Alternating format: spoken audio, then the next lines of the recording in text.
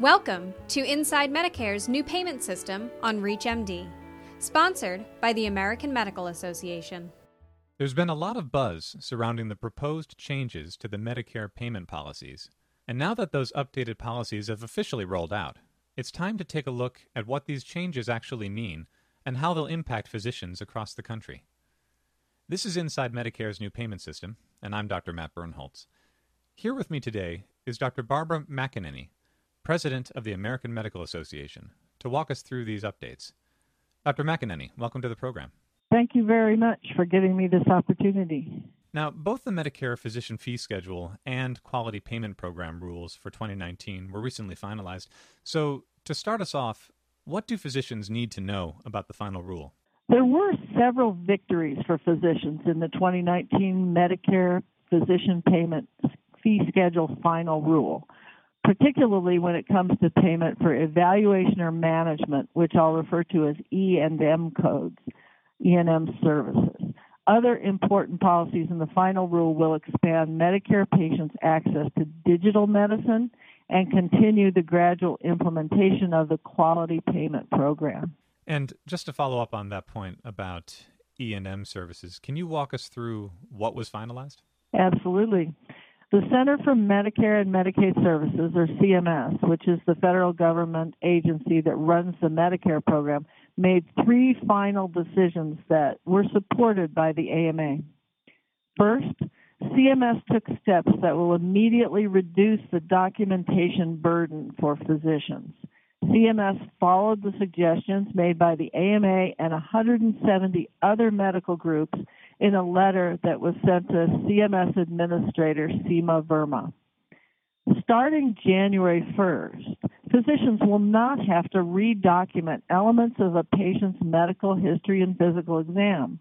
Instead, the documentation will focus on the patient's medical history during the interval since the previous visit. Also gone is a requirement that physicians redocument information already recorded by their office staff or by the patient. In addition, CMS eliminated the requirement to document the medical necessity of furnishing a home visit rather than an office visit. These changes are significant because physicians face excessive documentation requirements in their practices. It is a relief to see that the administration not only understands the problems of regulatory burden, but is taking concrete steps to address it. Second, CMS postponed all payment changes to E&M services until 2021.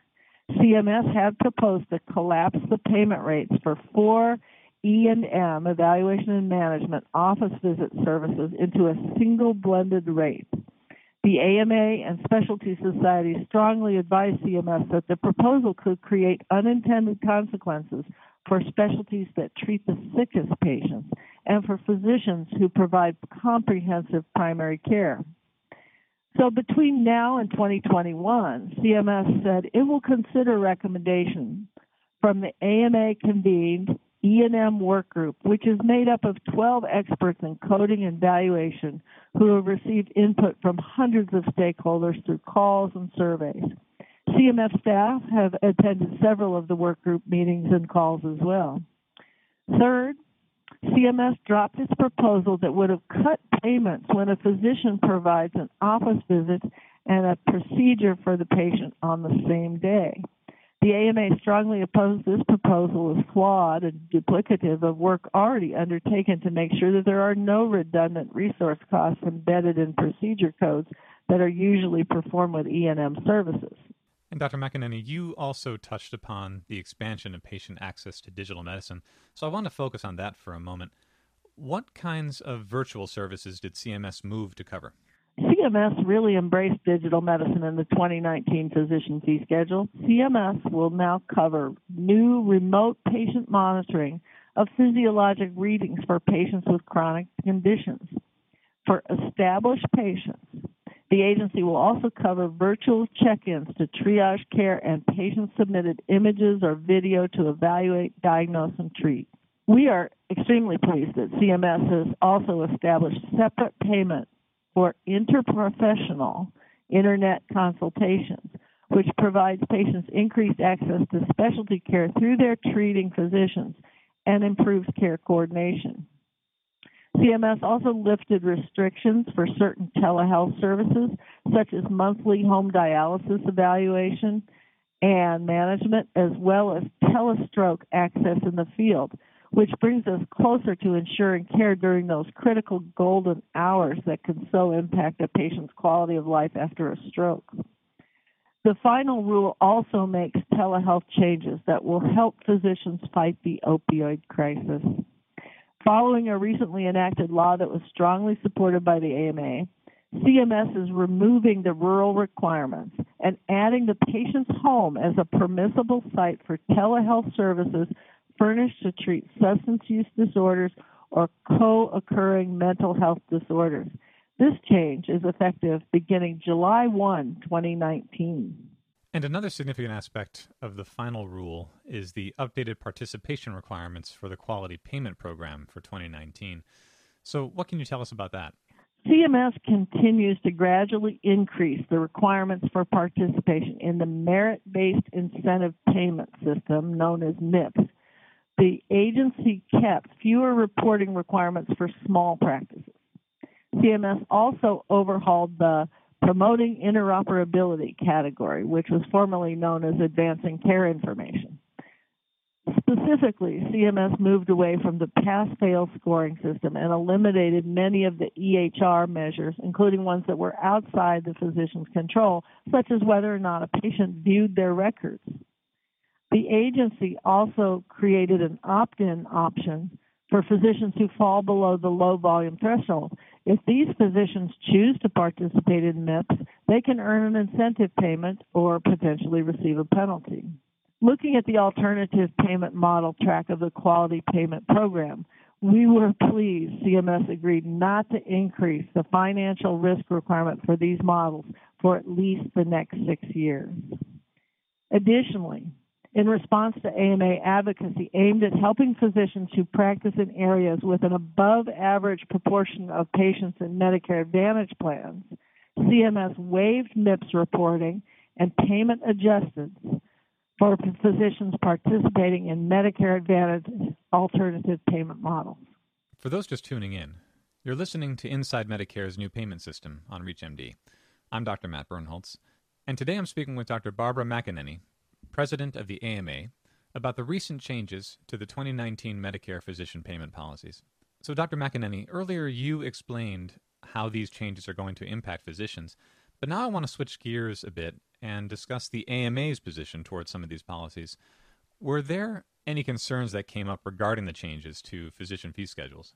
We were disappointed that CMS finalized its proposal to reduce add-on payments for new Part B drugs from 6% to 3% before sequestration until the drug has sufficient data to move to reimbursement based on average sales price. Average sales price can typically be determined after the first quarter the drug is on the market. The AMA remains concerned that this change will limit the use of these drugs in physician offices and hinder Medicare patients' access to new and innovative therapies that are more effective and less debilitating than existing drugs. And just continuing on that line, what other issues is the AMA targeting for improvement? One of our advocacy priorities is regulatory relief and administrative simplification, and we know that more can be done to simplify MIPS reporting. We are also strongly advocating for changes that will make the program more clinically relevant. Physicians feel as though the program is adding to their burden without improving care. Since MACRA passed, we have made a concerted effort not to just complain about QPP issues, but to offer solutions. The AMA has offered and provided suggestions to CMS on how to make the program simpler and more meaningful through altering the program to focus on clinical topics that allow physicians to target a certain disease, condition, or public health priority and earn credit across the 4 categories of MIPS. For example, CMS could allow physicians to focus on targeting prediabetes and receive credit across categories through the reporting on measures that correlate with that clinical topic. We recognize that changing the scoring structure of MIPS is a heavy lift and requires significant change. But the change is necessary to allow physicians to focus on activities that fit within their workflow and address their patient population needs. It should also increase participation and relevancy of MIPS and drive participation and improvement. A patient will also be more easily able to evaluate a physician in relation to how well they treat a specific disease or condition. Dr. McEnany, my last question for you then. Where can our listeners get more information about these updated physician payment policies? The AMA has a number of resources on the QPP and Medicare physician fee schedule, including a more detailed summary of the 2019 changes.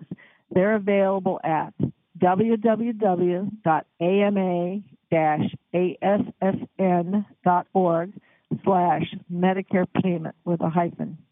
You can also listen and subscribe to other AMA podcasts at www.ama-assn.org/podcast.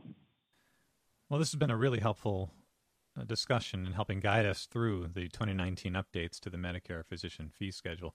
I want to thank my guest, AMA President Dr. Barbara McEnany, for joining me today. Dr. McEnany, it was great having you on the program. It was great to be here, and I hope this is helpful for physicians who are trying to do their best to comply with the new 2019 fee schedule. I'm Dr. Matt Birnholz. To access this and other episodes in the series, visit us at reachmd.com/AMA. We welcome your comments and feedback, and thanks for joining us. You've been listening to Inside Medicare's New Payment System on ReachMD, brought to you by the American Medical Association. ReachMD. Be part of the knowledge.